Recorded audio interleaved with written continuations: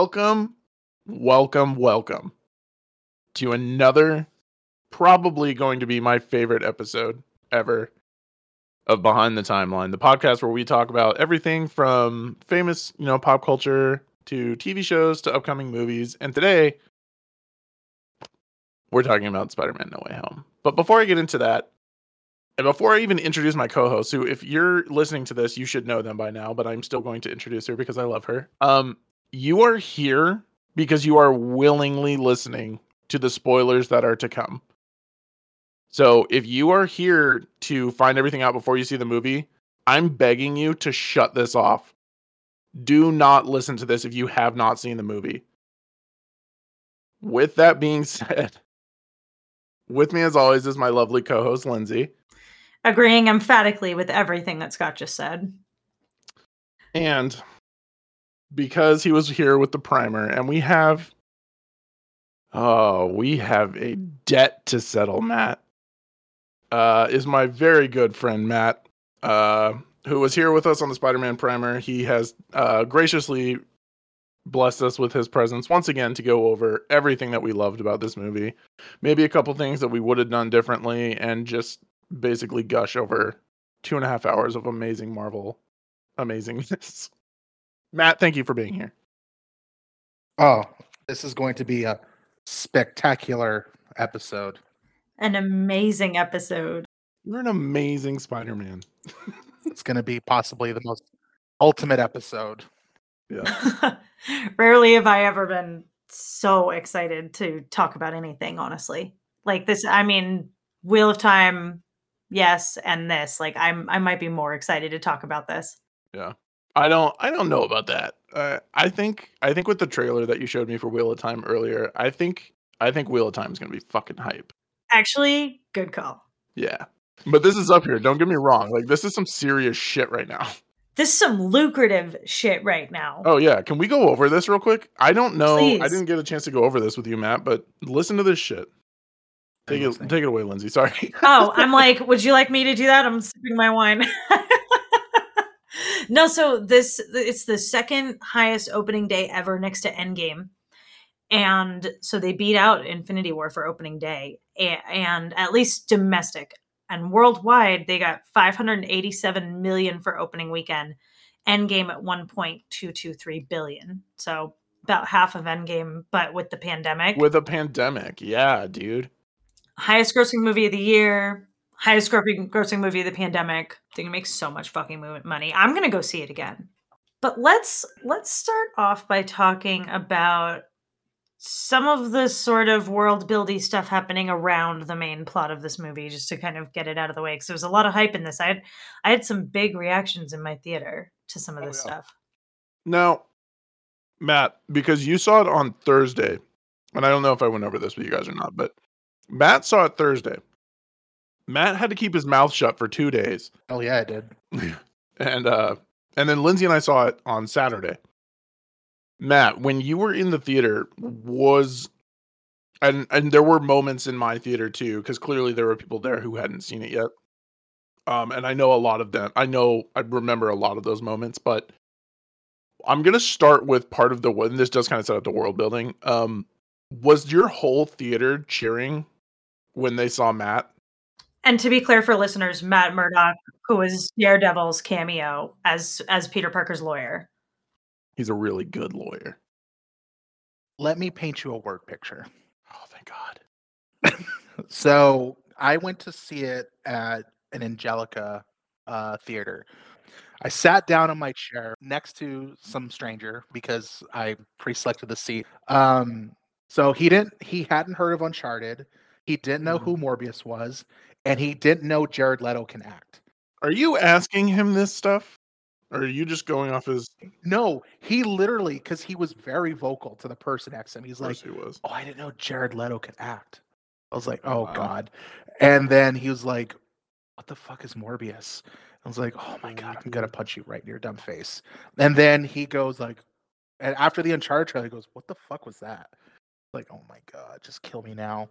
But he was quiet the whole movie. I was like, thank the maker.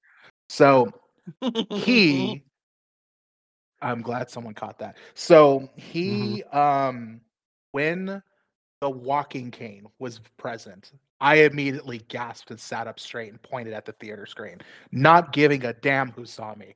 Oh yeah. and he to my just complete utter happiness gasped, and he started hitting the person next to him and goes, "Do you know who that is?" And then obviously it does the hell yeah moment where everyone Mhm. gasped, and it was Charlie Cox, aka Mr. Matt Murdock, sitting there telling what a great lawyer he is. Catching a brick through the goddamn window. Writes like a fucking G. And he goes, "That's the guy who plays Daredevil." I'm like, okay, we're gonna be fine. And so the rest of the movie is exactly the type of theater I wanted. Everyone gasped at the right time. No one had their fucking cell phones playing. Everyone was attentive and respectful. It was a masterpiece. And everyone gasped at the right times. Everyone cried at the right times, and everyone laughed at the right time. So it was a good experience. I was so fortunate for that. I wished I'd had a louder theater. I had big gasps for Matt Murdock, and we had cheers at the right times and stuff, but it wasn't like my Endgame theater, for instance. Mm. But you know, I saw Endgame, you know, that night. Like I cause seeing this on Saturday, it's like the people who are really loud in the theater go on Thursdays. So I'm stoked Yeah. that was your experience, Matt. The Daredevil stuff was cool. I have not watched any of the Netflix Marvel shows. And now maybe I will, or at least like some YouTube videos about them. You only need to watch Daredevil. That's all I'm gonna say. I've heard that. I understood what was going on though. You know, I have enough knowledge to know that that's Daredevil. So I'm like, all right, cool. That was sick. I liked that little cameo. The brick catch was obviously awesome. Mhm. We're definitely looking at Miles Morales at this point, right? So here's the thing. This is my whole thing about this, as far as like world building goes. They have been dropping too many comments and hints and background stuff for them not to be setting up Miles at some point. I mean, we've heard Miles' name. Yeah. The whole thing about how he Electro was hoping that there was a black Spider-Man. And now that the Kingpin is showing up in Hawkeye, which I'll talk about in a minute, it's so easy for Childish Gambino, that guy that looks like Donald Glover, to to just come back as Prowler and have been hired by Kingpin. Yeah. I mean, and he's been Prowler. We have Mhm. Kingpin now in spoilers for Hawkeye, right? So yeah, I don't see why. I really liked that line from Electro too. Like, I thought you were gonna be black, and which we'll talk about that when we get into Electro. But yeah, I could totally see that happening. And I think they could find an interesting way of working around the fact that we've seen Miles' origin already in Spider-Verse. I think we can find a way around that to either skip it like we did Peter, or I don't know. But I trust them to be able to figure it out. I don't think it's going to stop them from doing an interesting Miles story. I agree. I think that they'll find a way to still mention, like, hey, he got bit by, another. Here's the thing that this movie actually creates a bit of an issue about. Norman confirms in the MCU that there is no Oscorp. Oscorp does not exist in the MCU. Yeah, you're right. So where did the Mhm. spider that bit Peter come from? Well, wherever they want it to have come from, right? They don't have to answer that right now. It doesn't matter.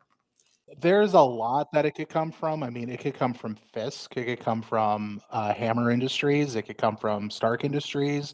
It could be something that Fantastic Four have cooked up that we have yet to see. I mean, there's a lot of there's a lot of room to kind of elaborate and explore that. What I could see them doing that would be cool as a way to make this happen is just have like Miles like being bit by a spider in like a post-credit scene. And like that's it. Like and we don't need to see anything else. Just see this kid get bit by a spider, and then when Miles Morales shows up, it's just fine.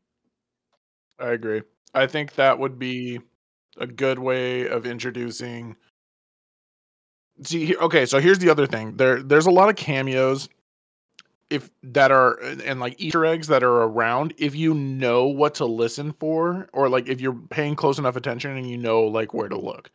I'll talk about them a little bit more in a minute, but one of them comes from Hawkeye, and there are a lot of like draws from this movie to Hawkeye because number one, they're both taking place in New York at the exact same time. Because in the beginning of No Way Home, when they're swinging through downtown, he passes a whole bunch of Rogers the Musical posters, and that's the show that they were seeing in the first episode of Hawkeye. And then he flies at the end of the movie. He flies over Rockefeller Center, where Clint had taken his kids. I wouldn't be surprised if we could see Spider-Man in the background of a shot agree. from the Hawkeye finale. Yeah. But yeah, we want to go through all the Easter eggs up top, or do we want to dive into... I think we can save those for the end. Yeah, let's go into the meat of this. Yeah, so I mean, the biggest things really to say up front about this movie, like other than the fact that we fucking loved it, is Aunt May's dead and all three Spider-Men are here. Yeah. For the movie. And that was the one death I did not see coming. I never even considered that. Didn't see that coming. Didn't see that coming. This is a shout out for you for Quicksilver. Fuck no, we'll talk about that later. We're gonna don't you worry. She has hard feelings about Quicksilver. Not okay. We will talk about that later. I think my favorite thing about this whole decision to kill Aunt May, which in the entire scene has tons of Easter eggs too, and like little callbacks.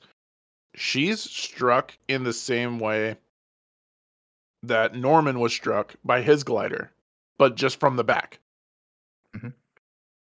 The fact that she refused to leave when Peter was like trying to get her to get out of there, and she's like, "No, I'm not leaving you." Like, or she's like, "No, we're gonna we can help him." There were parts of that where I was like, you have to acknowledge that this guy is not stable. Like, you can't, he just fought. First of all, the best fight scene in the whole fucking movie was Goblin beating the shit out of Peter across this building. Oh my God, dude. The audio alone of him slamming through floors and like just getting his ass kicked was so awesome. I genuinely thought that this is when some of the other Spider-Men were going to show up because I was like, this is such a low moment for Peter. I was like, I don't see how he gets Aunt May out of this alive. Surely this is where the other Spider-Men are coming. And they did not. Mm-hmm. I mean, and this whole thing is like, first of all, I cried through this whole movie, for the record. I assume we all cried through the whole movie. I only cried twice. According to my wife, I am apparently dead inside because I did not cry. But I also have never cried through any other Marvel movie, so I should have cried. You didn't even cry at Tony's funeral? Nope. Wow. According to Alyssa, I'm dead inside, so it is what it is. Well, I cried like a baby through this movie, and it was just, God, Tom Holland is like so good. And with great power comes great responsibility. This was like mastery on a new level for the MCU. Like how they brought this in. The fact that this is not his first movie. Yeah. To have this happen like to a Peter who's had, 2.5 movies of his own, plus Endgame and Infinity War. And Civil War. Thank you. Yeah. And have all this history behind him before he has this moment where he has to like really learn what it means to be a hero and like truly become Spider-Man. We have this many movies just to get him here. It was so earned, and it really fit in this movie because we've seen so much now in his last 2 movies and in this one, how much he tries to shirk his responsibility. He does, right? Yep. He's like, I just want to be a normal kid. This is not my problem. I'm not involved. You take the glasses, Mysterio. Like it really, he earned that lesson more than anybody else or any other Spider-Man, to get that advice. I agree. I feel like him coming to this crossroads, watching the Daily Bugle report in the rain. Oh my God. Was, first of all, that's an amazing scene. And that just looked awesome. I was bawling. Oh yeah. Yeah, that was about where I was like, dude, this is probably the most beaten he's ever been.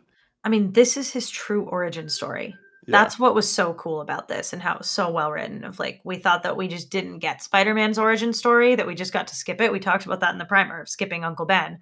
Mm-hmm. And this moment where we have with all three Spider-Men later, that's very Spider-Verse, right? Where they're saying, for me, it was my Uncle Ben, and for me, it was Gwen Stacy. It's not just like they all lost their Uncle Ben. All three of them lost Uncle Ben. But their big loss, the thing that's their true origin story that really makes them a hero, is like losing someone who it was really kind of their fault that it happened. Yeah, I think that's the biggest part about it. There was nothing in all three of these deaths that didn't directly come from something that Spider-Man did. I think that's a huge deal to drop on Peter, or Tom Holland's Peter, this late in the game. Because like you said, like he's had all these other movies to drop the responsibility of doing, this, that, or the other thing. And for him to finally realize, like, I'm the one that has to step up and like fix these problems. I think it was very well earned. Yeah, it was.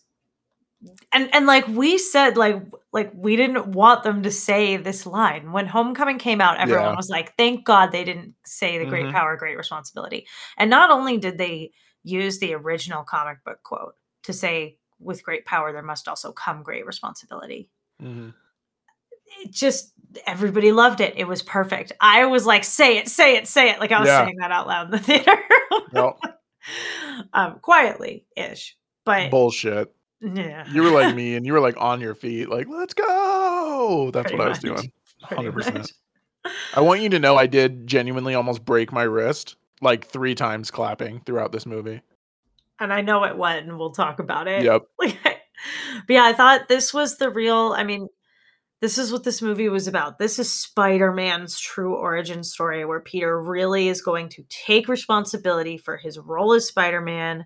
He's not trying to balance his life as a regular kid anymore. That's not going to be his story. The fact that he's now totally on his own. No team, no tech, no school, no other responsibilities. Ostensibly, he's going to need to get a job at the Bugle, right? Yeah.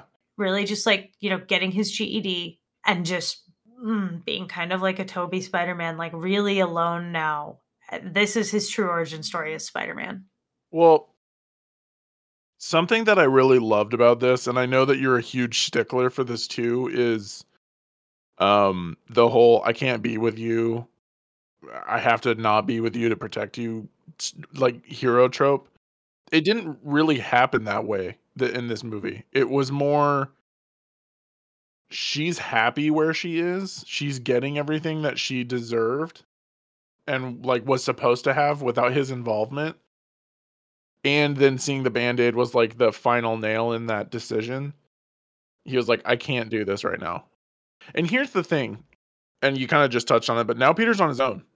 There is actually no reason that Ned and Zendaya need to come back in any future movies. There's no reason for them to show up again.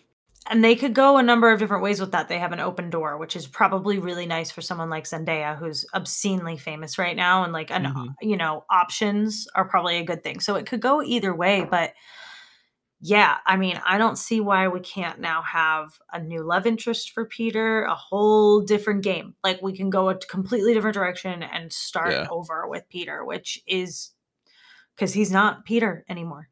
Peter doesn't exist. He's Spider-Man. And that's fucking cool. Like the fact that they got us here, it's like, thank Christ they have another 3 movies. Cause now it's like, we have just started and it's so good. And the only thing, like you're right. I do hate this trope. Right. And I was mildly frustrated to see it again, but ultimately I thought like seeing the Band-Aid, like I thought it made sense. I'm okay with it, but I do have to say MJ's lack of agency here is frustrating. Because she doesn't, like, the last thing that MJ told Peter that she wanted was to be told, and Ned too. And so they're losing their agency in that, and that sucks. Like with both of them, not just Zendaya, but That's my only complaint about it. But for all of the other reasons, like storytelling wise, I don't want him to tell them. I want this to move on to the next thing. But I did notice that. Well, let's look at it this way. At the beginning of the movie, this is MJ tells Peter, next time there's a big decision that needs to be made, why don't you let us know, and then we'll discuss it as a team. This kind of just ties back to actually Peter at this version of Peter that we know. It actually kind of ties back to his need to make the decision for everyone because he thinks he knows what's better, and him once again not considering their feelings, because in a way he is, but isn't considering their feelings because his consideration is, I want them to be free and I want them to be happy and I don't want them to be stressed out and be FOS and be all this and be all a friend of Spider-Man. And Right. and he's again playing into that hand again, like, well, this is going to be better for everyone when they're once again being excluded from the decision making. So I mean, in a way, it makes total sense that Peter is going to go ahead and do his own thing. And rent is due on the 1st, Peter. Yeah, Peter needs to start taking some pictures. Well, and here's the other thing, and we really only get it in the beginning of the movie because it sets up the bridge fight, but we're never going to see Flash again either. And to be totally honest, I'm totally fine with that. This was not the comic book Flash. This was not the future Agent Venom Flash. This was just a comic relief. And while it was hilarious in Homecoming, and he is like pretending to be a DJ, and then like him getting like joked around on in No Way Home or Far From Home was funny. In this, it just like it was awkward. Him coming into the diner and talking about how he got into MIT, and then I was just like, that's cringe. Like, this is weird. And he wrote a book. What the fuck? Yeah, that was pretty bad. But at the end of Far From Home, they were kind of starting to build up his character because he's getting picked up from the driver, and he says, "Mother couldn't make it," and he says, and the driver just shakes his head, and he looks super depressed. Yeah, I actually thought they were going to go a way different direction with Flash in this movie. I thought they were going to build his character up to be more prominent, but then he ended up just being the douchebag again. So I was like, that was kind of disappointing. That I felt was like character murder. There was a lot happening in this movie, and I don't think we could have done it. I forgive them for not really doing anything with Flash. I mean, he was in it as much as he was in any of the other ones. I kind of... Yeah. He's kind of in it a lot throughout Far From Home. He's really only... The last time we see him is when he tells Peter where the admissions woman is. I guess that's true. Well, they had, but I'm not sorry. There's no reason to show him. Yeah, that's what I'm saying. Like, I'm not broken up about him not coming back. That's totally fine. But yeah, one thing I did want to point out about like the end of this and Peter's arc here is we talked a lot in our primer episode about like how dope it is that this Peter Parker doesn't have to be a master tailor, and like full circle Peter's sewing. But it was so heartbreaking that he was sewing, you know. It was like all of these like tropey things from Spider-Man origin stories that mean so much more because we had so much, we fucking like 4 movies to build up to it, right? Here's what I don't get. Why did he need a new suit? I don't get that. Because like, was he just doing it as an homage to the other 2 Spider-Man that he met? It does have Andrew's spider on the back and Toby's on the front. So my theory is that it's like she just said, Lindsay just said, it's an homage to the other Spider-Man. Scott actually just said that. Whatever, Scott, I hate you. It's an homage to the other Spider-Man that he fought by, but it's also a clean slate. So it's a new suit. It's not tech-based. It's something he made on his own. It's a step for him to be like, this is like a rebirth for me. I am Spider-Man. I am going to, with great power comes great responsibility. So he's taking that on. Like, he's not using a suit that Tony Stark gave him. He's not going to be Iron Man. He's just your friendly neighborhood Spider-Man, which I actually really liked that. He's taking ownership of the mantle. I love that angle on it. I also think like 100% that. And logistically, one of the really interesting things that we see through this movie is kind of the dismantling of Stark Industries. And I would think, I mean, we saw that the Iron Spider suit was offline like the whole time. And then the integrated suit, like a lot of it wasn't working, right? Facial recognition wasn't working. Like all of the Stark tech on it was down. So that actually took me a little bit to figure out, and I'm so sorry, I did not mean to cut you off right there. But no, go. After his investigation from the Department of Damage Control, he was locked out of Stark Tech and like Stark Industries cut ties completely with him. Yeah. So it makes sense why he couldn't call on Karen anymore. Why he couldn't use the spider legs. He was also missing part of the Edith. Yeah, he couldn't use Edith. Yeah. He got cut off from that, and I love it thematically of like good. Like I think I really enjoyed getting to see Peter like get off the ground with all of the assistance of the Stark Tech. A lot of people complained about that, and now it's like I say, he's just had so much time to get established so well, and he's everyone's favorite Spider-Man anyway. And now it's believable to me that he could figure all this shit out himself. Like, I wouldn't be surprised if he gets a hold of the Fabricator. I don't think it was a Fabricator by mistake that had the arc reactor that Electro got. Like, I could see him getting teched up again in the near future. He obviously can figure this shit out for himself, but yeah, I think thematically it makes sense, and logistically it makes sense, and it doesn't not set up like, what is it, Iron Wars and all this shit that's coming. Oh, Armor Wars. I kind of hope they actually rebrand the Spider-Man titles. They call it the Spectacular Spider-Man.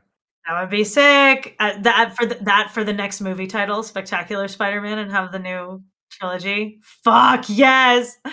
Oh, this movie was really good, you guys.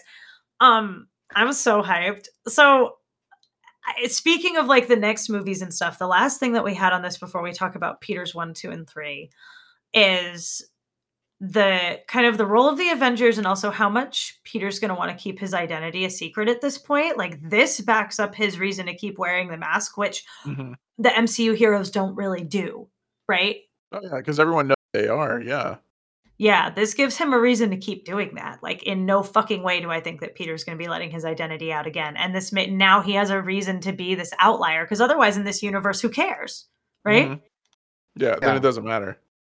Yeah, and also historically, Spider-Man is not A-team Avengers; he's B-team Avenger. So it makes sense. He's a weekend warrior. So it makes sense that I'm gonna do it now. I'm just gonna call him Spectacular Spider-Man now. So it makes sense going forward as a Spectacular Spider-Man that he, like you said, he's an outlier. He's more likely to take up sides with Daredevil, as opposed to the Avengers. Or the Fantastic Four. Yeah, I think it totally makes sense. Give me the foundation suit, damn it. Yeah. With the future of the Avengers right now, though, I think it'll be really interesting to get this brand new dichotomy where Peter's like a rogue hero, and the Avengers probably don't quite know what to do with that. They don't know who he is anymore, right? And will they remember having worked with him in Endgame? Will they be the mystery kid? Or none of them will. They'll just be like, hey, Spider-Man helped us fight, but they won't know who he is.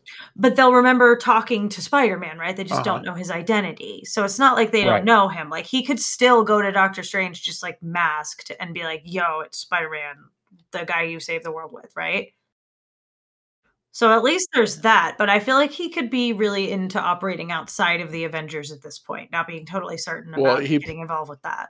He probably wants to. And to be totally honest, I'm going to have to I hate this, but I'm going to have to back up Matt on the likelihood that Peter will start working with Murdoch, and they'll have to take on the Kingpin. I think that's where we're going to go with this. Yeah, have them be their own little subset of vigilantes and not be working with the Avengers for a minute.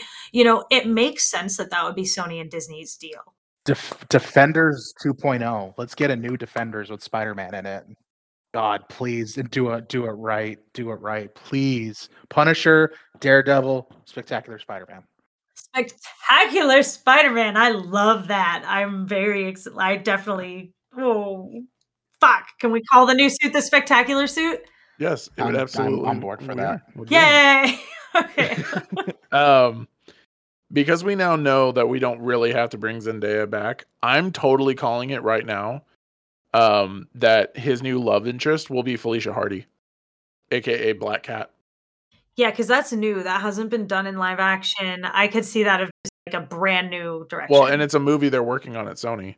Right, that's right. I feel like that's how we're gonna do this. I mean, it makes sense. She was in the game. Miles was in it, has his own game. Yeah. The games are hugely popular, so it makes sense. They make there are moves that Peter uses at the end of the movie that are straight from the game. That's a little like homage to the game. Yep. That was Tom's idea. Yeah. Tom wanted that. The game's Yeah, so good though. It's like it deserves is. It is so good. It's so God. I played a little bit of it today. I might play a little more tonight. I'm gonna probably watch Witcher tonight. I'm supposed to be doing that too, but instead it might be Spider-Man. But anyway, anything else on kind of the overall arc of this movie and Peter's lessons and his what's going on going forward before we talk about our once in current Spideys? Yeah. I think I'm good. I think that really kind of encapsulates this story of what we got from him.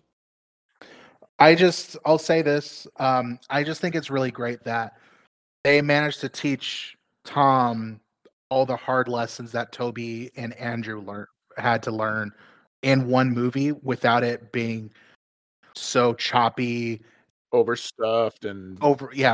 Because honestly, this movie felt like one of the most well-paced movies I have ever seen in my entire life. Like everything was perfect. It was masterclass of filmmaking.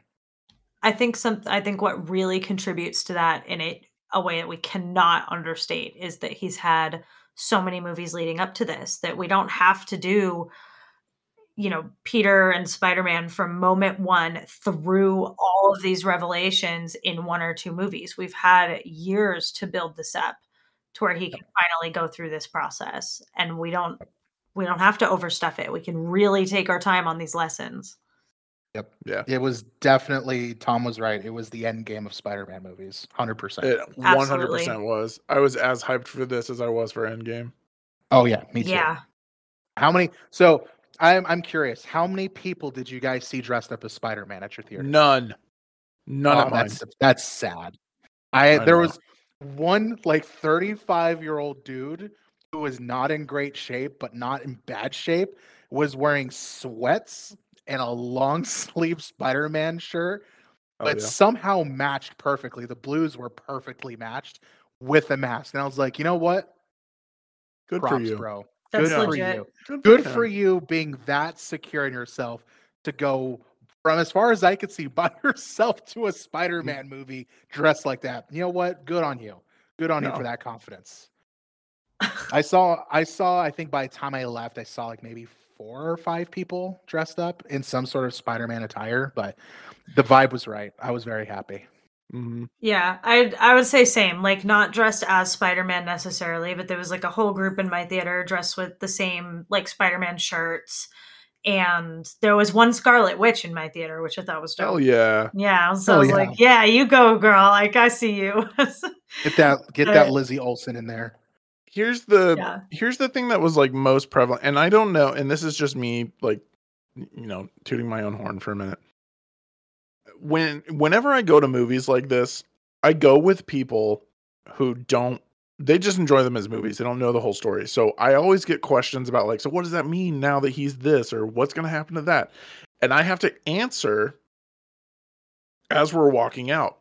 And so there are people surrounding me that inevitably end up just listening to what I'm saying. And that's what happened as we were walking out of the movie theater. I was like, okay, so now we have, 2 worlds. We have the multiverse, which is like, that's what Loki started, and that's where we're going to get Kang the Conqueror. But now we've also got the cosmic side of things with the Eternals and all that stuff. So we're going to get 2 major villains in these upcoming, future Avengers movies. One is going to be Kang the Conqueror, who I think will be the ultimate big bad. And then I don't think we're going to get Galactus right off the bat. But as I'm saying this, people are like, oh, dude, that's such a good idea. Or, oh, I didn't think of that. And stuff like that. And I'm just like, do you guys just like, I'll take questions if you want. Dude, I went in with people who hadn't even like seen the other the- Tom Holland movies. Like I was just like, That's dude, I awful. was like, Spider-Man is like the best, and he works with the Avengers, and like Tobey Maguire's in this movie. Get stoked, and they were like, all right, and but you know what? My friend who went in I went with a bunch of people who haven't seen even the more recent movies, but my friend Sam was like, she was like, yeah, I shed a tear. Like that was really impactful. And she hasn't seen any of the Tom Holland movies. She doesn't know anything about the MCU. And she was like, yeah, that was like a really impactful film. That was great. And I'm like, okay. Like that was, and she said she hadn't seen a Spider-Man movie since Tobey Maguire. No. So it really was a good movie. And speaking of Tobey Maguire, That dude did not age well. So, okay. It's not even that he didn't age well. I think him being a mature Spider-Man worked for him. it was perfect. It was fantastic. It's amazing, even. You're amazing. I was so pissed that he didn't actually say you're an amazing Spider-Man. Me too. I was like, I'm so blueballed by that. My shit cracked me up so hard. By the way, now that we're on the subject, Matthew, we will be having a viewing party for when you have to watch Bring It On. Yeah, I would like to request a watch party on Amazon Prime. Now, I'm looking forward to your thoughts on Kirsten Dunst's timeless performance. Oh god. For anybody who didn't get to listen to our primer episode, Matt and I made a bet where the mysterious invisible figure that punches Lizard, I said was Andrew Garfield. Matt said it was Venom. Oh, yeah, and Lindsay said it too. Matt said it was Venom. And I said, all right, dude, I'll tell you what. If it is Venom, after I've shit my pants, I will drive the 5 hours to bring you Whataburger. But because we were just talking about how Kirsten Dunst wasn't a great MJ and stuff like that. But if you if you're wrong, you have to watch Bring It On. And Matt was wrong. So wrong. I told my wife Alyssa, I was like, hey, I made this bet with Scott, and she goes, oh god, what did you do? And I said, no, it's fairly painful. It'll be more painful for me that if I predicted this character was going to be doing this specific thing in the movie, which by in a million years is already a long shot. The specific nature of what I'm saying Venom would be doing, I would have to watch Bring It On. And she looked at me and said, good. I was like, oh no. So she's like, that's a timeless epic movie. I was like, oh god. I would never use the word epic. Correct. It's maybe not epic, but it's certainly timeless and good. So I will arrange our watch party. I'm very excited about this. Yeah, but I'm not even kidding. But we got these guys, and it was really, really great. And like I say, I expected them there when Aunt May died. I expected them to come in and save the day, and that is not what this movie is. Like it's to be honest, the way they did it was really good. I like that we went from an insanely emotional moment to them having to worry, and then them realizing what happened, and then him being like, dude, I wish we could find Peter. And he somehow opens the portal. Immediately when it showed him in the alley, I was like, that isn't Tom Holland. No, I knew it was Andrew Garfield because of the eyes. Exactly. It's like, I saw those eyes. You can't hide those eyes from me. That was Andrew. My greatest fear was because I went into the movie hoping for the best and expecting the worst when it came to Tobey and Andrew. Right. When I saw him, I had a split horrible anxiety-filled terror moment where I thought he was going to wave and the portal was going to close. Oh, I would have been so pissed. I would have been so fucking pissed. That is the second it happened. I was like, oh god. Yeah, I had a complete panic attack. Oh my god. Oh, he was great when he came through the portal, though. Like, you're right. It was a nice way. Like, I laughed at this movie as much as I cried, and I cried a lot. Big time. It's just some guy. Yeah, it's just some guy. Hey, are you going to go into battle dressed like a cool youth pastor? Or that I laughed my ass off. And dude, This whole movie was just solid gold.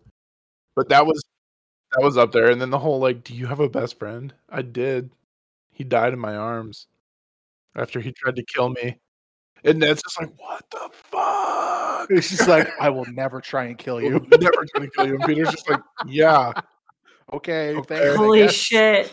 It's like, no, duh. I liked when Andrew came through and he was like having to climb on the ceiling. He's like, you want me to climb on the ceiling? Seriously? You want me to like it was This is not enough for you. I'm hanging from the ceiling right now. This isn't enough. And his Lola. Oh my god. Yes. So Oh my god. I grew up at a school where predominantly it was Filipino kids. So I grew up with a lot of time spent around Filipino families. So in a weird way, although I'm not Filipino, I completely connected with that moment. Oh my And god. I was Yeah. just like, oh, it's just Lola. And then they threw the pancit bread. I was like, oh my god, this couldn't have been better. I connected with that scene on a very deep level, and I loved it. You have the Peter tingle? Well, it doesn't activate when you throw bread at me. That was so funny. I loved that they consistently called it the tingle and never the Spidey sense. I know some people don't like that. I like that a lot. No, yeah. Here's the thing. The actual phrase spider sense is only said in Tobey Maguire's Spider-Man. And it's when it's when the scientist at Oscorp is telling them about the different spiders. And she's like, it gives them a forewarning ability, kind of like a spider sense. But I thought my Spidey sense is tingling is the thing that Spider-Man says in the comics. It is, but never in the movies. Gotcha. Well, okay. That's why they all just call it the tingle. He's like, oh, dude, I got the tingle. I know how the tingle works. Okay. Trust your tingle. Come on, Peter Tingle, do your thing. There were so many low-key, but not even close to low-key sexual jokes in this movie, too. Like, it definitely sounded like he and Zendaya were having sex in the bedroom when they first got there, and they both are just like, oh my god, just use protection, get out. Are you okay? Okay, I'm getting out. Put some pants on. I don't like. That's 3 for 3 on Peter like naked walk-in scenes in these movies, though. In the home trilogy. Did you guys catch what shirt he was wearing though that he put on? I survived the snap. No, I survived my trip to New York from that Tony got him when he took the suit away from him in Homecoming. Oh, I didn't notice that. That's awesome.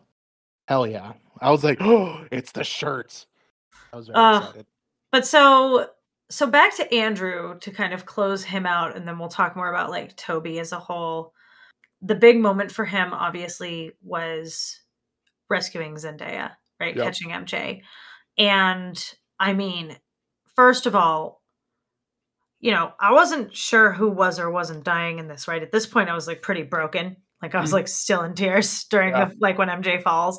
And when Peter gets knocked out of the way by the glider, I was I was not convinced she was going to live. I knew Andrew was going to go for her, but I didn't know what was going to happen. And I love that he catches her with his whole body and not the web, and doesn't break her spine.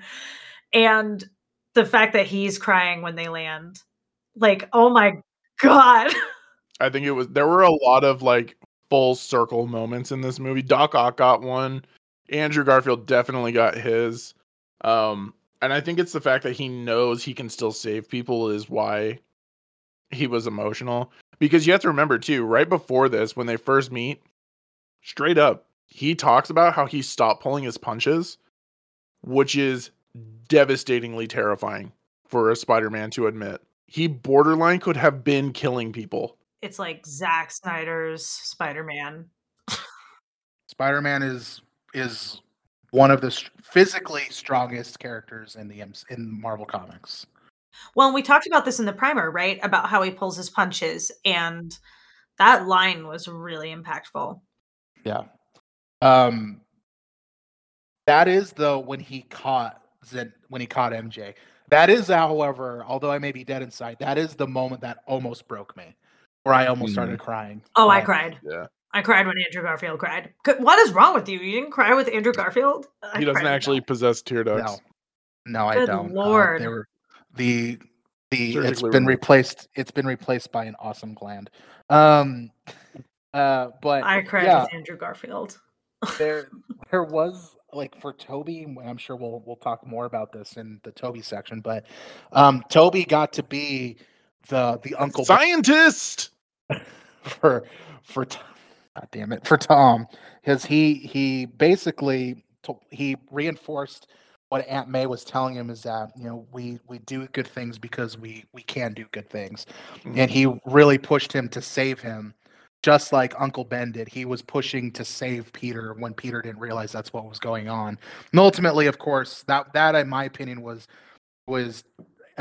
Toby's full circle moment, where he got to, you know, pass that torch, so to speak, to Tom. And then obviously Andrews was the MJ save, and then of course Tom's would be I'll say it again, the spectacular suit. So yeah, totally. I feel like Andrew had a fun sort of big brother thing, but that he also in his own way was being mentored by Toby. Like Toby comes in, I think we can move on to him.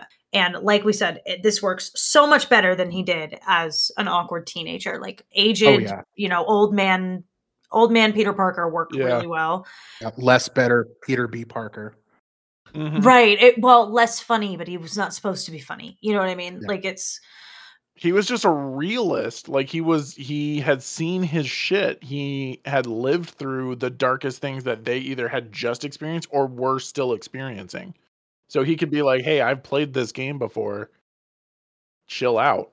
He did a great job with it. And I think what really worked for them is the meta aspect, which is that the audience is going to defer to Toby as our OG Spider. Agreed. Right. We all already give him that place.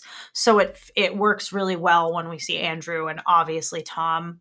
Like everybody's giving him that seniority, but also like ripping on him for being like, you know, you're going to go into battle dressed as a youth pastor. Like, seriously? like, honestly, I died. I was like, honestly, I was for a split moment, I was like, oh God, what if he doesn't have the suit? Is he going to go into battle with the... I genuinely thought he didn't have the suit. I was just picturing youth pastor Spider-Man just that would have been amazing, swinging across in just his trench coat. And or what I also thought was, can we get Bagman? Is he going to put a bag over his head? Oh, that'd be awesome.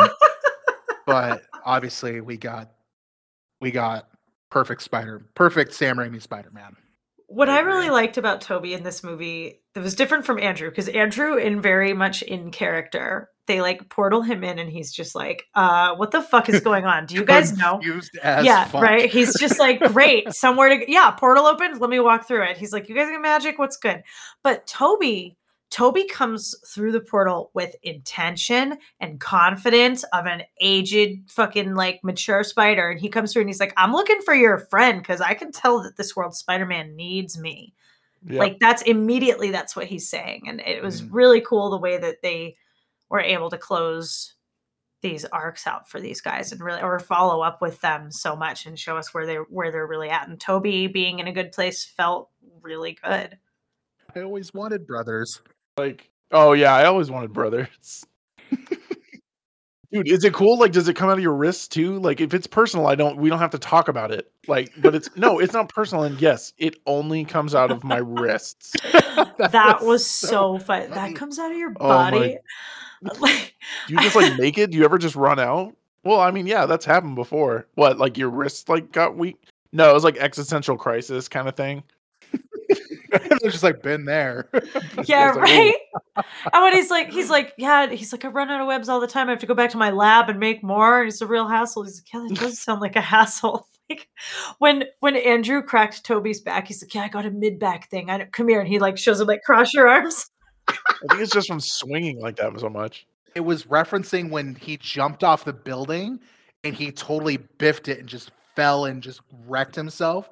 And he got up off the ground and he's just like, and he's like holding his lower back. I was like, oh, that's what that's from. But that moment in the movie is a meta reference to Tobey Maguire hurting his back on the set of something else. I can't recall. But he actually had a back injury and they almost had to recast him. Oh, wow. That's amazing. I didn't know that. Awesome. But I could have listened to them joke all day. And one of the best moments for that we've been quoting is this like super nerd scene. But let's let's talk about all of the Peter's intelligence. This is something we talked about a lot in the primer. Yep. And did they ever right some wrongs or what? Big time. Oh yeah. The fact that Tobey Maguire's Peter single-handedly created the reverse goblin serum was enough for me to be like, yeah, okay, he is smart. He is that intelligent guy. Same with Andrew Garfield. As soon as he comes through the portal, he's like dimensional fissures, space-time continuum breaks, gateways, stuff like that. He knows what he's talking about. What I really liked is that Toby was like, "Oh, I've been giving it some thought. I know how to cure him." just like that. But yeah, but I mean, Andrew always kind of came off as one of the smarter Spider-Men too, which Agreed. was nice. Definitely. And then obviously Tom Holland, like him, we haven't talked much about Doctor Strange, but him using geometry to escape the mirror dimension and trap Strange. So cool. Yeah, he's like, I'm good at geometry. I was like, you fucking nerd. Are you kidding me? And that was great. That was an awesome moment for him. I love that. I love how frustrated he looked. He's like, I should be Sorcerer Supreme. I just got beat by a 17-year-old. Oh, so call me Steven. Okay, Steven. That feels weird, but I'll allow it. I was floating above the Grand Canyon for 17 hours. You were at the Grand Canyon? We could have been using your help all this time. He could have used your help this whole time. That was funny. That was real. I laughed really hard at that line. This is the guy I was telling you about. This is the wizard. This is the wizard.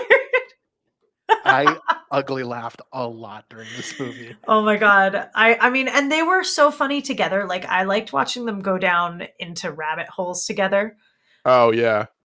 Wait, you got to fight aliens and in outer space? Dude, I want to fight an alien. Yeah, they get all distracted. They were hilarious. And I like how Peters 2 and 3 don't know how to work on a team. Like, that was a fun moment just to call out. They're like, I don't know what the fuck I'm doing right now. Also, real quick, and we'll talk more about web slinging later, but did you guys see when they flew in that final battle and Tom thwipped at their two webs to lift them up to where he was, so they all were on the same, like, come on, this movie was so cool. It was fucking perfect. I'm gonna tell you guys the two parts I laughed the hardest at. The aside from like the youth pastor joke, because that shit was fucking hilarious. Yeah. The number one part that I was I missed what they were talking about for the next like 2 minutes because I was like wiping tears away was when he's like, Peter, and all three of them are like, what? And he's like, no, that Peter. No, we're still Peter. Peter Parker. Yeah, that doesn't change anything. We're still Peter. We're all Peter Parker. That shit just cracked. The thing that's really irritating me though about that scene is everyone is saying that's the "it's you" Spider-Man meme scene, but it's not. That's dumb. But they do it later when they're having the conversation about working on a team. Like, they all land together and they're like fucking up. If there's a still of them all pointing at each other, they do it. Oh, I know. Yeah, I know it is. That's what I was gonna say. That is where it is. But the other part that I just fucking lost my mind at was when he's like, I mean, I know how to fight on a team. I don't want to like brag or anything, but I will. I was on the Avengers, and Toby is just like, that's so great, man. Who are the Avengers? Are you in a band? That's the second time the Avengers have been referred to as a band, right? Mm-hmm. Like they broke up like a band from Infinity War. Like the Beatles? Like the Beatles? Like a band? Yeah, we haven't caught up in a spell. Oh my god. I mean, it really was like I basically was either actively laughing or crying in every moment of this movie. Lindsay, I wish I had gone to see this movie with you. Like, I wish that we had all been together for this movie because I would have been losing my shit. I was a mess. I was genuinely a mess. But so let's talk about the Sinister Five. Why is it 5? Why couldn't they pull somebody out of their asses? They couldn't get Vulture. They didn't want it. That was too much to bring in one of Tom's or something. So I actually was kind of shocked that they didn't bring in Vulture, or that he wasn't like talked about that much. Ned mentions him in the beginning of the movie when he's being interrogated by the DODC, but it didn't really strike me as a necessity to have a 6th villain, especially because we knew right off the bat that Doc Ock was not going to stay a villain. Right. Actually, that's a fair point. It was kind of the Sinister Four by the end. hmm I was grateful though that we talked about the potential in the primer for there to be like a Doctor Strange villain or Mysterio or someone bigger pulling the strings. I'm really glad that that didn't happen because Me too. something we haven't said directly, but I think certainly have been hovering around this whole episode is that this movie was about Tom Holland's Peter Parker. I agree. Yeah. Despite everything happening around him, it was so masterfully done. This was about him. So I was glad that there wasn't some greater big bad. This was his origin story. Yeah. The fact that they kept this around him. And here's another thing, and we'll kind of go down the line of like the villains and how they showed up and stuff. But the fact that Doc Ock was the one that knew the most about like the larger world and whatever, I think that speaks a lot to we knew he was a good guy down in the depths of him and his soul and stuff. He wasn't just like, shut up, where's my machine? I have to get back to my machine. Da da da da da da da da. He just was like, yeah, he died. Like he actually told them the things they wanted to, they were asking about. He felt to me like someone who was going to eventually end up helping them. And we got to see that too with the chip in the back of his head, where he genuinely showed gratitude for how quiet it was now. I think another big part is Doc Ock seems to be the one that like figures out something is amiss. No, see, I can't say that because Electro does figure it out too, because he says that the power in that universe feels different. Right? Yeah. Scott, I am something of a scientist myself. Oh my god, that was so fucking funny, dude.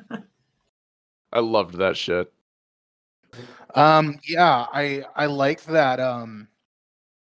So we had basically kind of like alternating good guys in the villains roster. We had Sandman, who actually helped Spider-Man fight Electro. And honestly, eventually he was just like, fuck it, I don't care. Just I want the thing and I'm gonna do it for myself.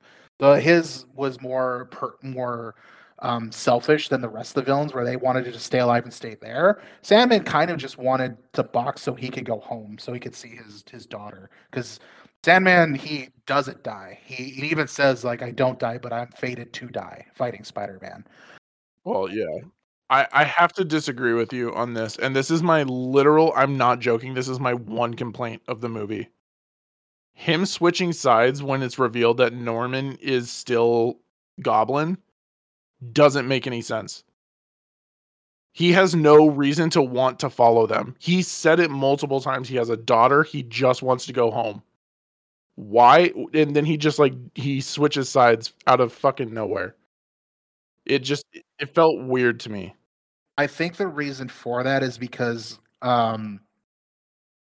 he was trying to pick the winning side, whoever was going to get there fastest, and he felt at that moment 5 against 1 seems like pretty damn good odds.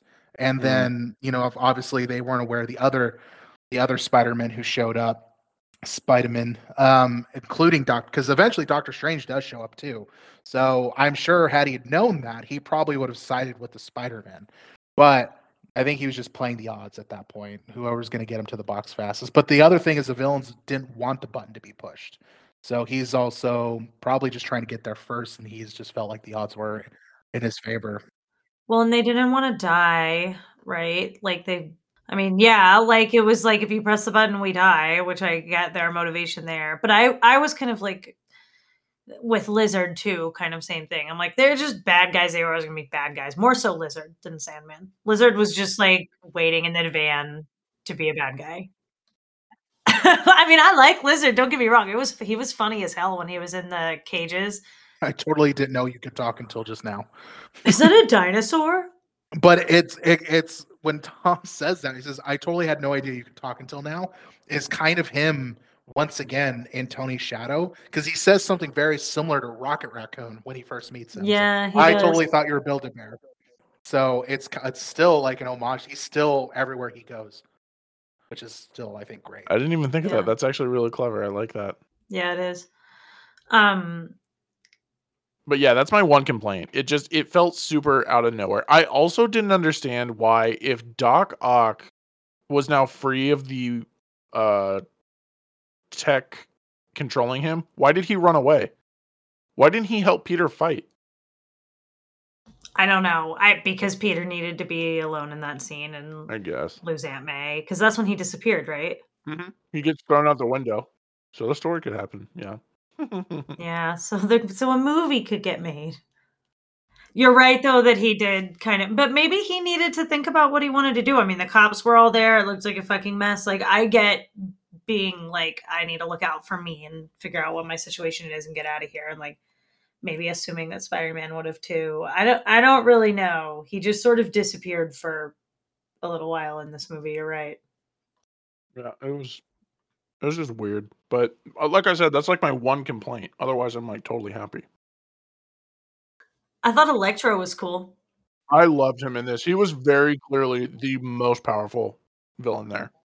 Yeah, I mean, and his whole thing makes sense of like, well, I'm in this new world and everything's really different for me and my body's different and like I could have a second chance and I'm super powerful. Well, yeah, as far as motivations go, his was the most clear cut. Yeah, his made sense. Definitely. Goblins is just Goblin's a psychopath, and obviously he just wants to cause destruction and shit. So that one also explains itself. Clearly, Goblin and Electro were the leading men in this one, as far as villains go. Definitely. What didn't make sense, though, is that Electro didn't know who Spider-Man was. We talked about this, right? Yeah, he never finds out. Interesting that we had that as a thing that we called out in the primer, right? Mhm. I wasn't thinking about how it would affect the logistics here, but I'm glad that we went through that with all the villains because I'm like, Electro didn't know, so how did he end up here? Does that not make sense? No, it doesn't, but he was still coming after Spider-Man. But it was like everyone who knew Peter Parker. How did he get there? Because he specifically in this movie didn't know who Peter Parker was. He's like, oh, I thought you were a black guy. He doesn't know in Amazing Spider-Man 2 either. Peter's mask doesn't come off until he's fighting Goblin. But wasn't it just that they knew Spider-Man? No, they knew that Peter Parker was Spider-Man. That's why making everyone forget about Peter Parker ever existing is what closed the gates, because they weren't there for Peter Parker. There was no reason for them to be coming after him now. And what opened the gates was when Peter was like, just anyone who knew that Peter Parker was Spider-Man. Yeah. That's who came through. That was the parameter. Which when he said that, I was like, oh, I get it now. Like said out loud in the theater. Of how it was going to work. But yeah, Electro should not have qualified. I think it's wild. I think it's a plot hole. It definitely is. There is another plot hole at the end of the movie too. Happy only knew Aunt May because that was Peter's aunt. I can answer this one. Oh, can you? Yeah. Okay, go for it. How did Happy know Aunt May, right? If not through Peter Parker. There's no reason to think that Happy wouldn't have still have like funded whatever that fundraiser was at the start of Far From Home, where they interact. They could have met that way. That if they were still like participating in the fundraiser, he brought the giant check. Remember, Peter doesn't have to be Peter to be like that still happened, right? Like they could all still remember that event and just remember it as like Spider-Man came and sponsored our thing, right? And that like and the Avengers paid for it. They could have met that way. That's how I think it works. Because all they need to do is meet. Doesn't Happy actually meet her at the end of Homecoming? I think he meets her at the end of Homecoming, doesn't he? I'm not sure. But through Peter. He's only there because of Peter. But imagine like the way that Happy would remember it. Like, okay, the way this memory thing works, I have the perfect analogy, is it's lock and key. Right? It's like all these things still happened and they just sort of blur out. Like they're like the magic is forcing them to not remember it. So it's not going to always make perfect sense. Like all of these events still happened. So Happy would still have, worked with Spider-Man and he'd remember all of these events of having worked just with Spider-Man. He just doesn't know who he is. It's like a weird fuzzy memory for them is how I picture it. Just like in Lock and Key, when adults experience magic and then they forget a few minutes later. No, and I totally get that. And that I'm fine with that because that's actually based on a Fantastic Four comic where the same thing happens and there's just a like magical blind spot where like cuz if we're operating on the same assumption, whether Peter is forgotten or not, the footage that Mysterio creates saying Peter Parker is Spider-Man still exists. Yeah, and I think if people watched it, it would be like Dolores in Westworld. It'd be like, "Doesn't look like anything to me." Yeah, they would watch it and be like, "Who the fuck is Peter Parker?" Or they would just like it would be like magically fuzzy to them. They would just immediately forget what they just saw. Exactly. So my assumption was that because even Doctor Strange says that he's brainwashing the planet and everybody in existence.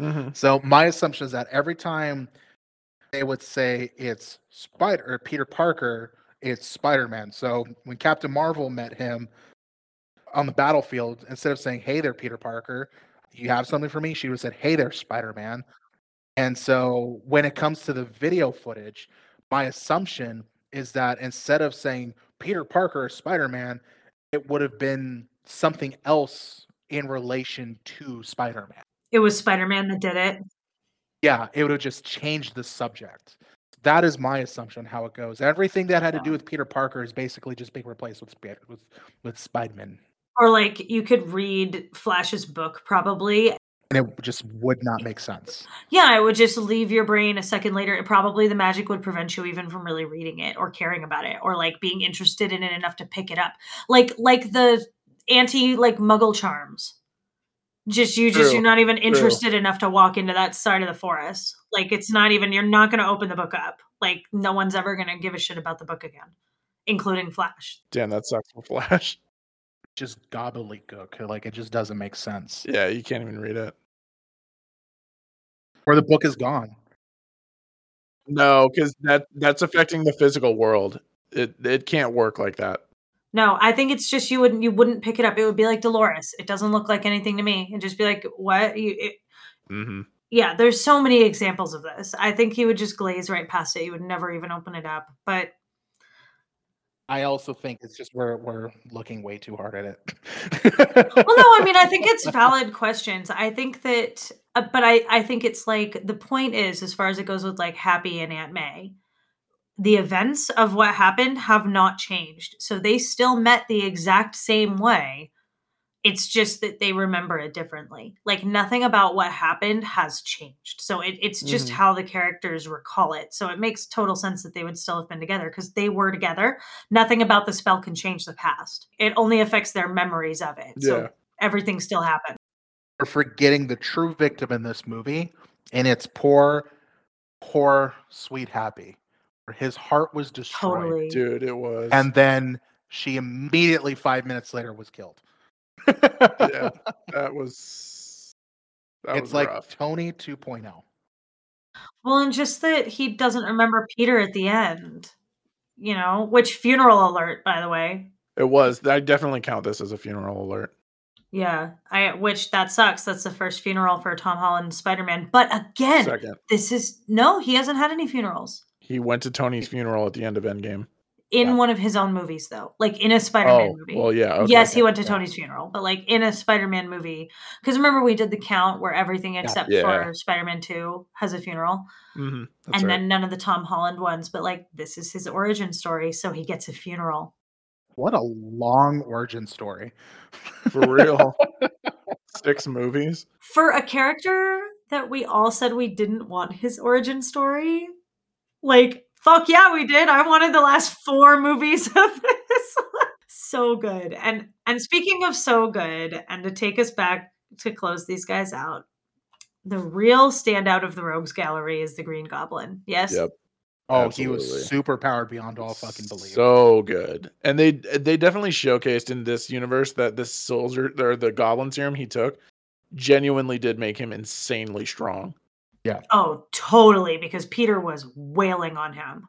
Dude, the modified spine breaker wrestling move that he threw on him in the apartment building, I was like, oh, fuck, that looks like it hurts. Yeah, you know, I was thinking about you, Matt, actually, because you were like, I was skeptical when we've recorded the primer, and you were like, "This Peter would like kick all these guys' asses." I was like, "Would he? Is he that experienced yet?" And I was watching this, and I was like, "Oh my god, Matt had that right. Like this Peter does not fuck around."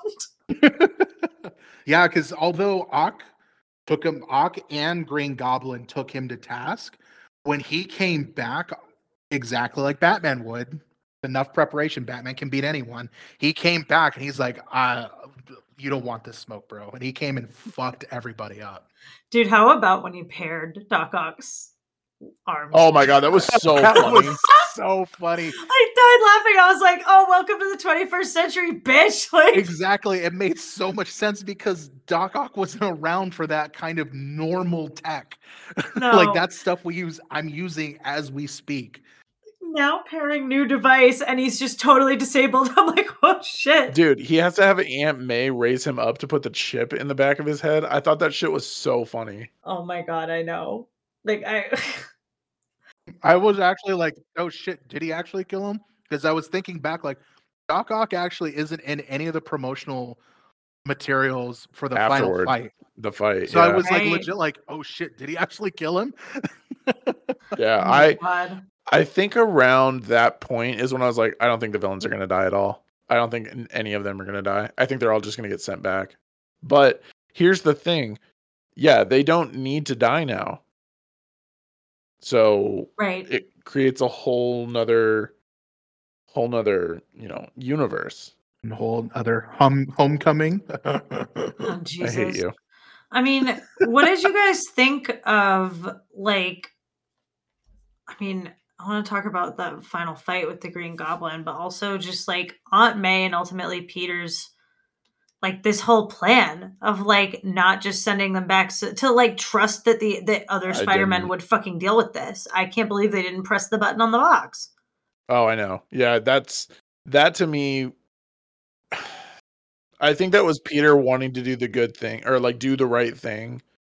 But at the end, he was like, "This is not my fight. This isn't my problem." And I think Mhm. it ultimately showed that he is still just a kid. Well, it's why he needed the great power, great responsibility Yeah. speech, right? Like it's oh god, yeah, it is what makes all of this so tragic and so his Mhm. fault is that he really should have just pressed the button Yeah. and I mean the TVA would agree, right? Let shit play I out. think they do. Yep. Like, yeah, he definitely was fucking with things. The best part about this is they would have, but they can't now. Right. Yeah, this would not have happened were the TVA still in play. Thanks, Loki. Way to fuck up the larger universe again. Are you kidding me? Thanks, Loki. Thanks for giving me the best MCU movie. Hell yeah. No, I totally agree. And speaking of best MCU movie, I love looking for Easter eggs in these movies. And I need to go over a couple because I want to know, number one, I want to know if Matt caught any of these. The biggest one that stood out to me was the showcasing of multiple beings in the rifts. I saw Rhino. I saw Craven. You see Rhino and Kraven standing together. But here's the other weird thing is I did kind of read up on it a little bit, and there are people out there that think so. The first time that we see the rifts opening is when when he's first casting the spell, and it's very clearly to me it's Lizard. But for some reason there are people that think that that's Scorpion. Why would it be Scorpion? Scorpion is in the MCU. He's in the MCU.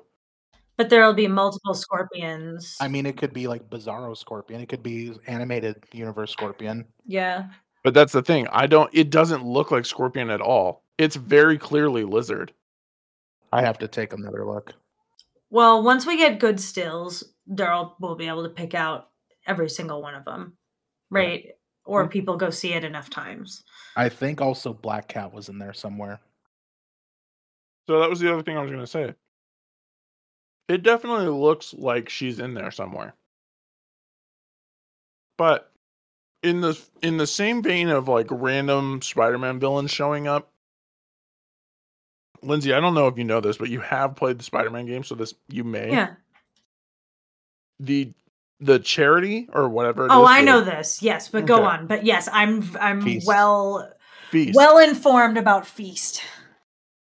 I actually didn't put that together until she died, and I saw Feast on the bag, Oh, I spotted it immediately. It was on the truck, I think. and it was, and I just didn't put it together. Yeah, it's on the truck. Like it's where they go to meet up with Aunt May in the very beginning. Like they go into the Feast building. It's where Yeah. he runs through in the black suit. But how dope was it? The black suit turned out just to be his suit, but turned inside out because it got paint. That shit cracked me up. That he, no matter what he does, he can't get it clean, and then Aunt May has it for like 10 minutes, and it's totally good. I know. Oh my god, I can't believe she's dead. It's so sad. He's all by himself sewing his suit in New York, you guys. It's fucking tragic. I'm gonna start crying again. It's so good. But yeah, that one really stood out to me as a possibility for the next villain to be Mr. Negative, because it would allow Peter to explore a more one-on-one villain. It would just be him taking on Feast and Mr. Negative. It wouldn't be him and Ned trying to figure out who this guy is and then trying to stop Zendaya from getting kidnapped and all this shit. You know, when you put it that way, yes. And can you imagine a Spider-Man movie where most of the movie isn't Spider-Man being consumed by trying to protect the people he loves? Yeah, it's him actually doing shit. Like just taking risks and being Spider-Man. Like Yep. This is what we get for. Oh, thank you, Sony and Disney. Thank you for working your shit out. I was like, this is going to be so cool that because all these things, these Spider trilogies, or 2 movies, whatever you call that, sequeligies, we never get past the first hump. Like we're finally gonna like get past the first story arc and take it to the next level with Tom Holland, and that is an absolute godsend. Like oh my god. And let me state this for the record. We better, in Spectacular Spider-Man, get some motherfucking web swinging in New York, man. Because how cool was it in the Spectacular suit in the end? And every scene looked great. I'm not saying this wasn't the coolest thing that I've ever seen. Like, it was. But it's just still keeping him out of the city. So that's the thing. He is knee deep in the city now. That's why I think that the villain will be Kingpin, and he'll partner up with Daredevil, because he'll have to go into Hell's Kitchen. He'll have to stay around the skyscraper area, and so I think we'll get a lot more swinging from Spectacular. And they fucking better call it that. Like that makes perfect sense. They'd be dumb not to. I'm emotionally connected to that title now. Yeah, me too. I feel really, really fucking strongly about that. I'm gonna be upset if that's not what happens. Yep. I'm gonna tweet Kevin Feige. Other sort of stray thoughts here before we talk about post-credit stuff, which I know we don't have a ton of like specific notes on, but I think we'll take a beat to talk about them. Just for the record, Wong MVP of Phase 4. Oh, he totally is. He's fucking everywhere, dude. He's a Sorcerer Supreme. Come on, guys. He is. I love that they just threw that in too. Oh yeah. Oh yeah, and it makes sense. And people have been asking that question. They red herring technicality shit out of the trailers. Oh yeah, they do. Yeah. That entire scene is different. I loved that. Well, I like that we got a lot of time in the dungeon, right, where Abomination was being kept. It's like, okay, so this is where he was. He's not here now. A wizard's castle. It's a fucking washroom. I'm gonna throw something super controversial out. Oh god. I think Wong's gonna die in Madness of the Multiverse. I think so too. Maybe. He's very clearly in the room with Strange when Dark Strange comes in from that trailer with his super long goatee. Should we talk about that post credit now and then back up to my number one most exciting moment of the movie? Yeah. You mean when Venom comes and punches Lizard in the face? No, he doesn't. No. Damn it! I was hoping you had forgotten. Are you high? I'm not gonna remember, or I'm not gonna forget anything about this movie. God, dude, seriously, just thinking about it and watching the three of them land on top of the my god, that was so good, dude. Stupid. And they're all in their and then when they're swinging around and they're all in the moonlight silhouette and whatever, I was like, God. What I loved about the pose is that they're in their signature trademark poses. Yeah, their Yeah. signature pose, which was They so looked good. so awesome. Like it and then him swinging in the spectacular suit in the snow. Like Yeah, that was cool. reminded me of the end of Amazing Spider-Man 2, right? Where it's like, no, Mhm. and you know what? I'm still fucking Spider-Man. Yeah. Yep. Like that. Oh, it was so good, you guys. Yeah, it was.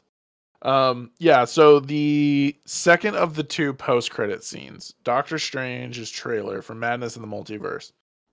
I have to start correcting you. The multiverse. It is. It's Multiverse of Madness. Madness. That's right. I don't know why I keep doing that. It's Multiverse of Madness. I am so excited for this because we are going to get the payoff of everything that was led up to with Wanda in WandaVision. Yeah. And that truly is all I really care about. I love Nightmare as a villain. I think he's awesome. The problem is once you know how his powers work, he's fucking useless. But the fact that Mordo is in the trailer so much means that Mordo is likely going to be one of the big villains. And I'm really hoping that we get to see a full suit Dormammu, because the way he looks in the first Doctor Strange movie is not the way he actually looks. He looks like Ghost Rider on steroids. I am sorry for any comic book differences that suck, but I hope we don't get Dormammu again. I'm like, or we could not rehash that villain. I feel like we have to, because this takes place across multiple universes. He's fucked with universes now. So my question is that I was fairly certain that Caecilius was also in this trailer for like half a second.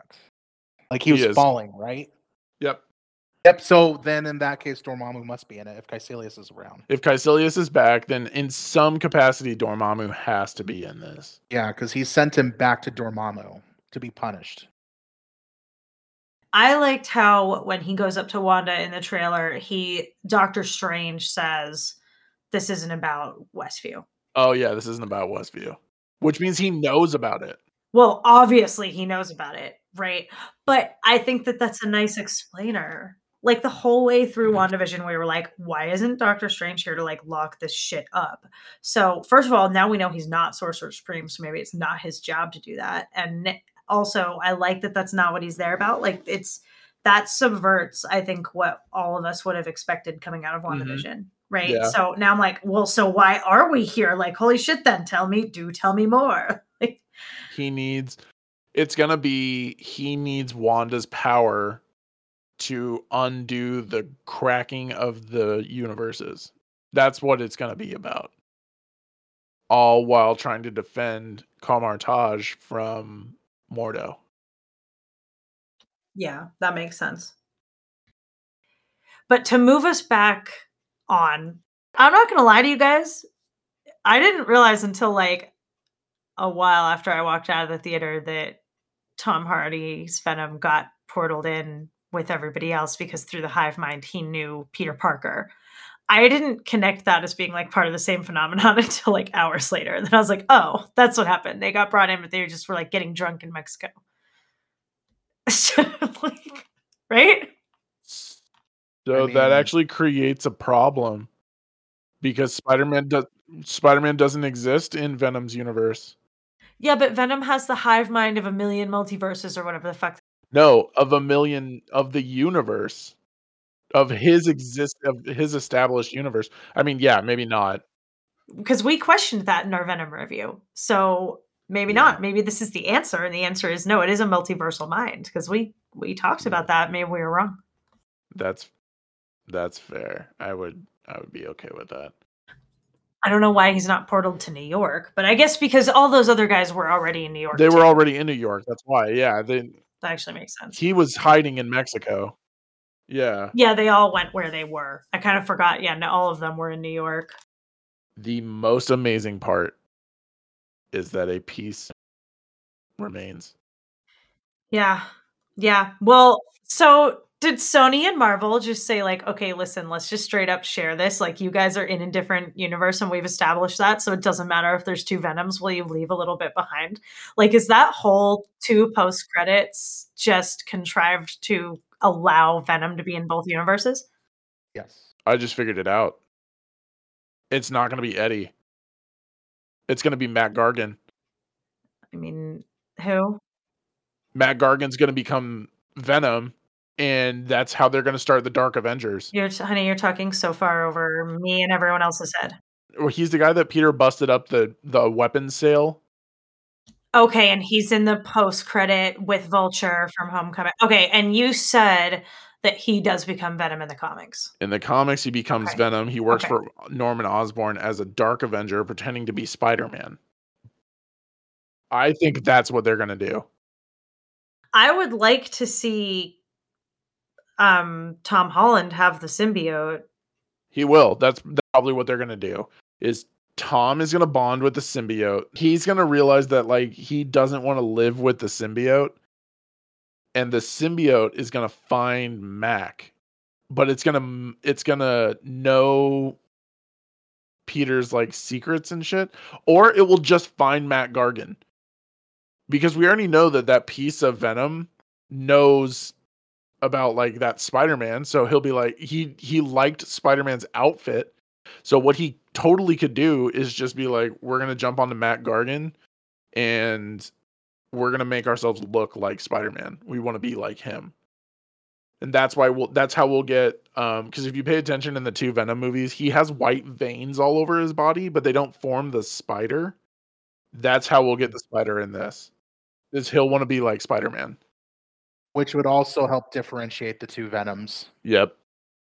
The other possibility, because while I think having 2 Venoms would be dope, the other possibility is that it follows kind of the same rules of like, just no comics. But for somebody like me who's just seen the Sony movies, those movies tell me that the rules are, if that symbiote combines with somebody new, that could be like a new symbiote, like Carnage came from Eddie's blood. Or is that like straight Venom because it's a little bit, it's not Eddie's blood, it's like a little bit of the symbiote. But I'm like, couldn't this be like a new symbiote character? So it technically could, and the only reason that I don't think that's the route that we're going to go is because the cop at the end of Let There Be Carnage is the cop that becomes Toxin, who is, that symbiote is the offspring of Carnage.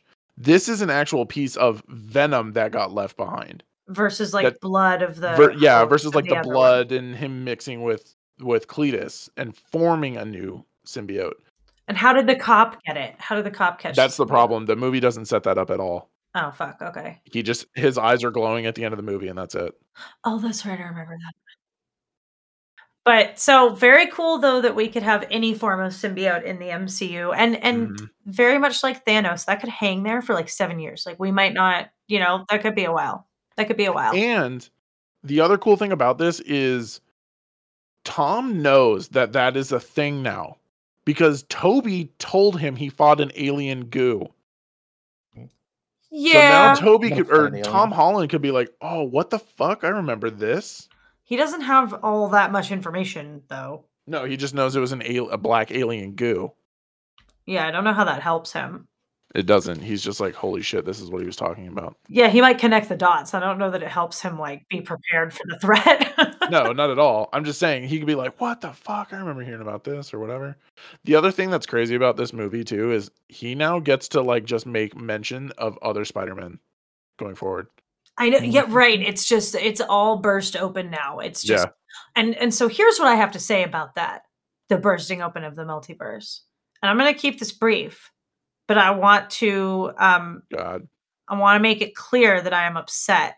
Yep. I knew that we were getting here. We have to. So as dope as this movie was, and as much as I love it, and it may be my favorite MCU movie, and all the good things about it, Marvel, you're going to bring back Tobey fucking Maguire and you bullshitted me on Quicksilver? I'm sorry. Like, if we're bringing people over from Sony movies, this is not the... No. The fuck. Mhm. All right, I'm going to take us to my last question here before we talk about ratings, because now Now she's upset. I'm upset. Here's what I want to know, even though I think I know the right answer. I still think it's like a fun question to ask. Ned, Hobgoblin or Sorcerer Supreme? No, Hobgoblin. he won't be important at all. I want him to become Hobgoblin, but I'm gonna have to agree with Scott. Yeah, I don't think we're gonna see him again. I think Doctor Strange acknowledged him enough, but I mean, it's not like they're out recruiting. You know, they're not like Yeah, they're not like looking looking for people. yeah. So if he showed up, then Strange would probably like, yeah, let's give this weirdo get a shot, who's probably going to be bald now going forward. I just don't think if we see Ned, it's going to be in a much more limited capacity. I think that Yeah. actor is ready for new things I because agree. he's on a TV show. I think now. Is he? I didn't know I think that. so. I think that if we see him again, because I agree, I think that Spectacular Spider-Man is better without him or Zendaya, right? I think Mhm. move on. Hopefully Gwen Stacy, but just because I really like her. Spider-Gwen. But that's my ideal state. But if we keep Ned in this, then I think Hobgoblin makes sense because then he's not Peter's best friend, as far as he knows. And he does have magic powers, as far as we know.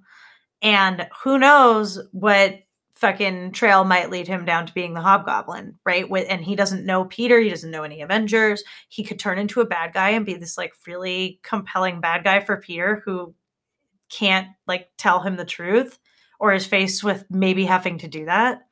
I would prefer him to just move on. But if Ned comes back, I hope it's like that. So you're hoping that he becomes a villain, not comes as some sort of alternate hero, but he does become a villain and kind of fulfills the foreshadowing. Interesting.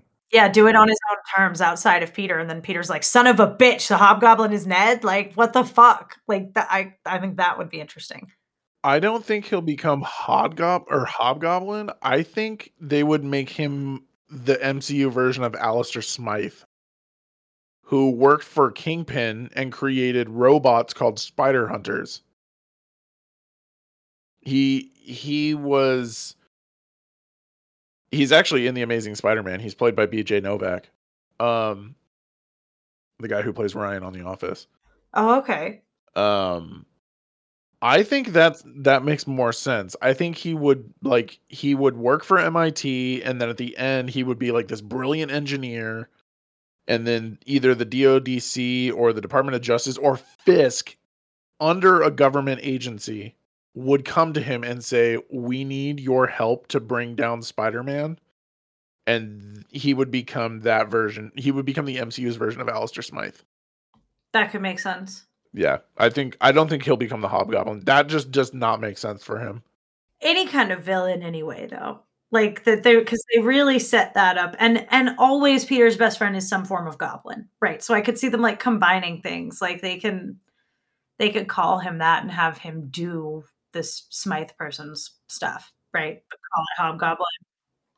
I still have to stand by what I said the first time. I don't think we're going to see him again. I agree. I think that's ideal state for me too, is we don't see Yeah. any of them again, and it's just Spectacular Spider-Man. Like I want to see a Spider-Man movie where he doesn't have friends and family, like where he is more of like a Batman type character. All right, I am taking us back around. I think we're kind of ready to move into ratings here. I agree. I'm turning this up to 11. I think I am too. I think I'm gonna give this another turning up to 11. The last one I used was Empire Strikes Back. So yeah, I think I'm okay in doing a turning up to 11 here. That's the only 11 that we've had so far before this is Empire, but Is yeah, Empire, yeah. I'm turning this up to 11. There was nothing I didn't love about this movie. This movie was perfect from start to finish. It was. I could not have asked. Everything I wanted to see happened. I knew Matt Murdock was going to be in it. I knew both of the other Spider-Men were going to be in it. I knew we were going to get some epic as fuck fight scenes. It just dude, it was awesome. Michael Giacchino's masterpiece of a score fucking slayed it. Yeah, I can't wait to watch this again just to listen more carefully to the music. Yeah.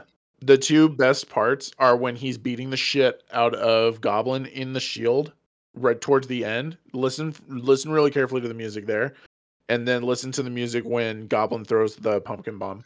That moment was insane. Just like with Toby stopping him from, like, he was clearly about to murder Goblin. Yep.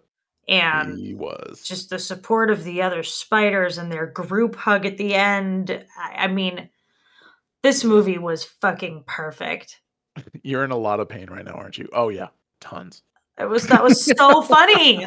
Like they balanced the humor and the emotion in this like nothing I've ever seen. Like I have never laughed that much in a theater. I've never cried that much in a theater, honest to God. Yep. I'll be surprised if this is not up for a multitude of Oscars.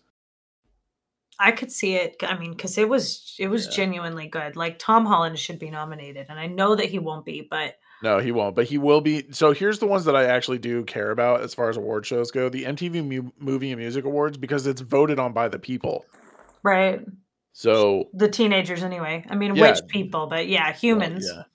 Most that like shit, the populace. Dude, this movie will sweep whatever award it's in, whatever category it's in.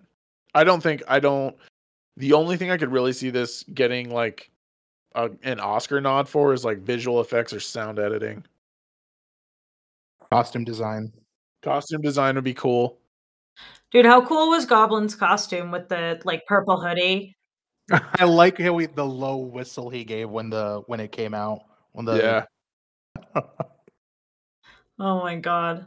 Yeah, it was. I mean, dude, Willem Dafoe looks so amazingly unhinged in that movie. It was so good. And to his point in an interview, he said this kind of brings everything to a nice like closure for all the characters. For all of them, yeah. Max isn't Electro anymore. Doc Ock is redeemed. Sandman isn't Sandman anymore. Which, okay, that's another thing that almost kind of pissed me off. But I'm glad that they didn't. He has the power to look normal. But for some reason, the entire movie until the end, he's just walking sand. I'm not positive they had the actor. They did. Yeah, that's what I was going to say. I mean, I know he's in the end, but it's possible that I wasn't positive that wasn't reused from Spider-Man 3. So it is. It's actually the scene where he first realizes he has sand powers in reverse. Yeah, I don't think they had the actor for this. He is, though. Well, maybe he wasn't on visual, but that was Thomas Hayden Church. He had to voice all of the stuff. Was it actually him? Yes, it is. Same with Rhys Ifans, the guy who does the voice of Lizard. But he was clearly clearly there, yeah. I don't know then. I have no idea, but at the end of the day, I was sort of like, I don't need those two. Sandman and Lizard were like the weakest villains, but I'm like, that's fine. I don't need all 5 of them to have this great arc, but I felt like Electro was really good. I felt like Doc Ock was obviously really good, and Goblin was incredible. Goblin slayed it, no pun intended. Yeah, and it makes sense for, even though there's no Oscorp in this universe, for Peter to have this like really big origin story moment with a Green Goblin. I was here for all of it. Well, IMDb does cite as Thomas Hayden Church as cast in the movie. So maybe he just did ADR and they like defaked him or something. They might have just done voice. He might because here's the thing is that Thomas Hayden Church, even in what do you call it, Spider-Man 3, he already looked pretty fucking old. And I'm looking at recent pictures of him, and he's up there. Yeah, he's already pretty old. Yo, the de-aging on Alfred Molina though. Oh, that was perfect. Flawless. It looks so good. Everything. That's what I'm saying, dude. Everything about this movie was top drawer. Top drawer. Top drawer.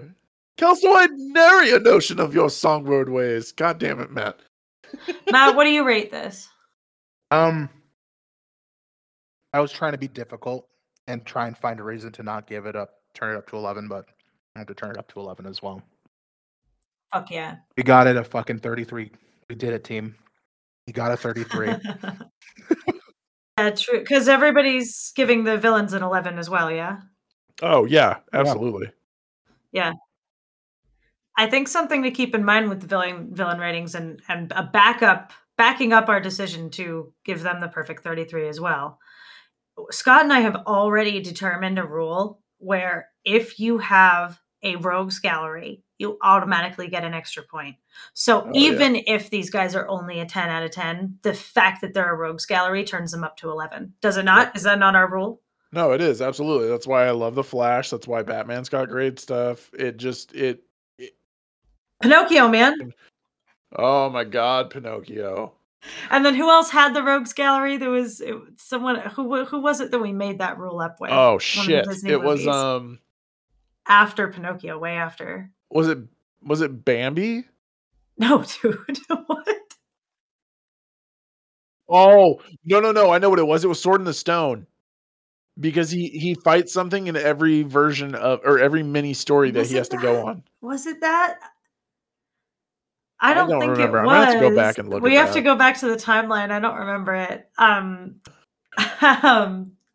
Anyway, yeah, I think we turned this whole thing up to 11. Perfect 33s across the board. This was fucking awesome. The last question I have for you guys: is it better than Endgame? Where are you putting it in the MCU? Oh, okay, and I'm gonna tell you why. Is literally seeing them standing next to each other was awesome, but it does not in any way compare to hearing Captain America after 10 years finally yell Avengers Assemble. Yeah. I think I'm gonna need to see it in IMAX. As of right now, ooh, dude, I will drive over there on a weekend and see it with you in IMAX. Yes. I feel like Andrew Garfield in that clip where he is dressed up as a poorly dressed Spider-Man, he gets the tip from the kid. Oh yeah. It's like, yes. I'm gonna have to agree with Scott solely on the. Unfortunately, it hurts me. I know. So bad. Only strictly because although there was a lot leading up to this conclusion, there was a hell of a lot more leading up to Endgame. The stakes were much higher, and it was awesome to see Avengers Assemble. It was also awesome to see Cap finally pick up the hammer, which I knew was going to happen. Yeah. But the most impactful moment in that whole movie was 3 words: on your left.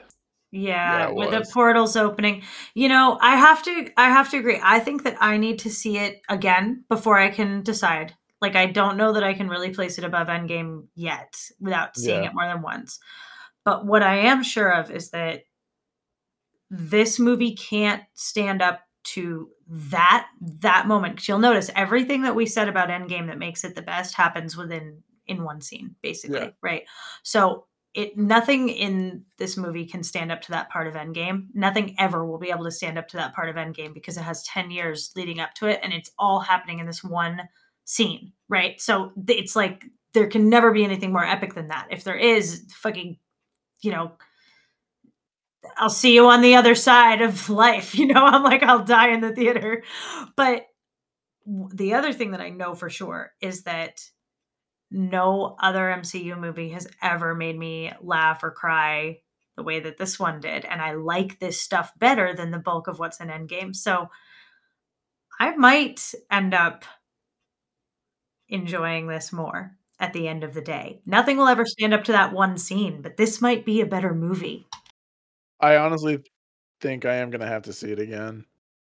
I will say this as someone who is a lover of all things Batman, I would rate this above The Dark Knight. I had that question earlier today. I was talking to someone and I was like trying to figure out where it was in comparison to Dark Knight. And I said, I think it's better. You know what's wild though? Is that we're comparing this to Endgame at all. Like, that's pretty fucking crazy. And then truly the last question, because I made such a big deal about it last time. Did you guys like this better than Spider-Verse? Oh, 100%. 100%. Absolutely no shadow of a doubt in my mind. I think I need to see it more than once, but I think that yeah, but I think that nothing can ever stand up to me to the What's Up Danger scene of that movie. Oh God, I love that scene. I watch that all the time. Yeah. So I think that that's where I'm going to fall on this. Is that I think that No Way Home is a better movie than Endgame or Spider-Verse, but that it can't stand up to the What's Up Danger scene of Spider-Verse and the Avengers Assemble scene of Endgame. That there's moments in those movies that are so powerful that nothing can touch them. As someone who thinks that Spider-Verse was just an okay movie, this was definitely better. You and I do not. Hold on, no. I think that is a really good time to really good time to call it a day. I feel like Matt's trying to start some shit. It is because we already did this. So to see that argument, listeners, please do check out the Spider-Man primer where we have it out over Spider-Verse. But you know what? I think this has been long as hell. It's time to take us out of here. I will go ahead and do that. So thank you.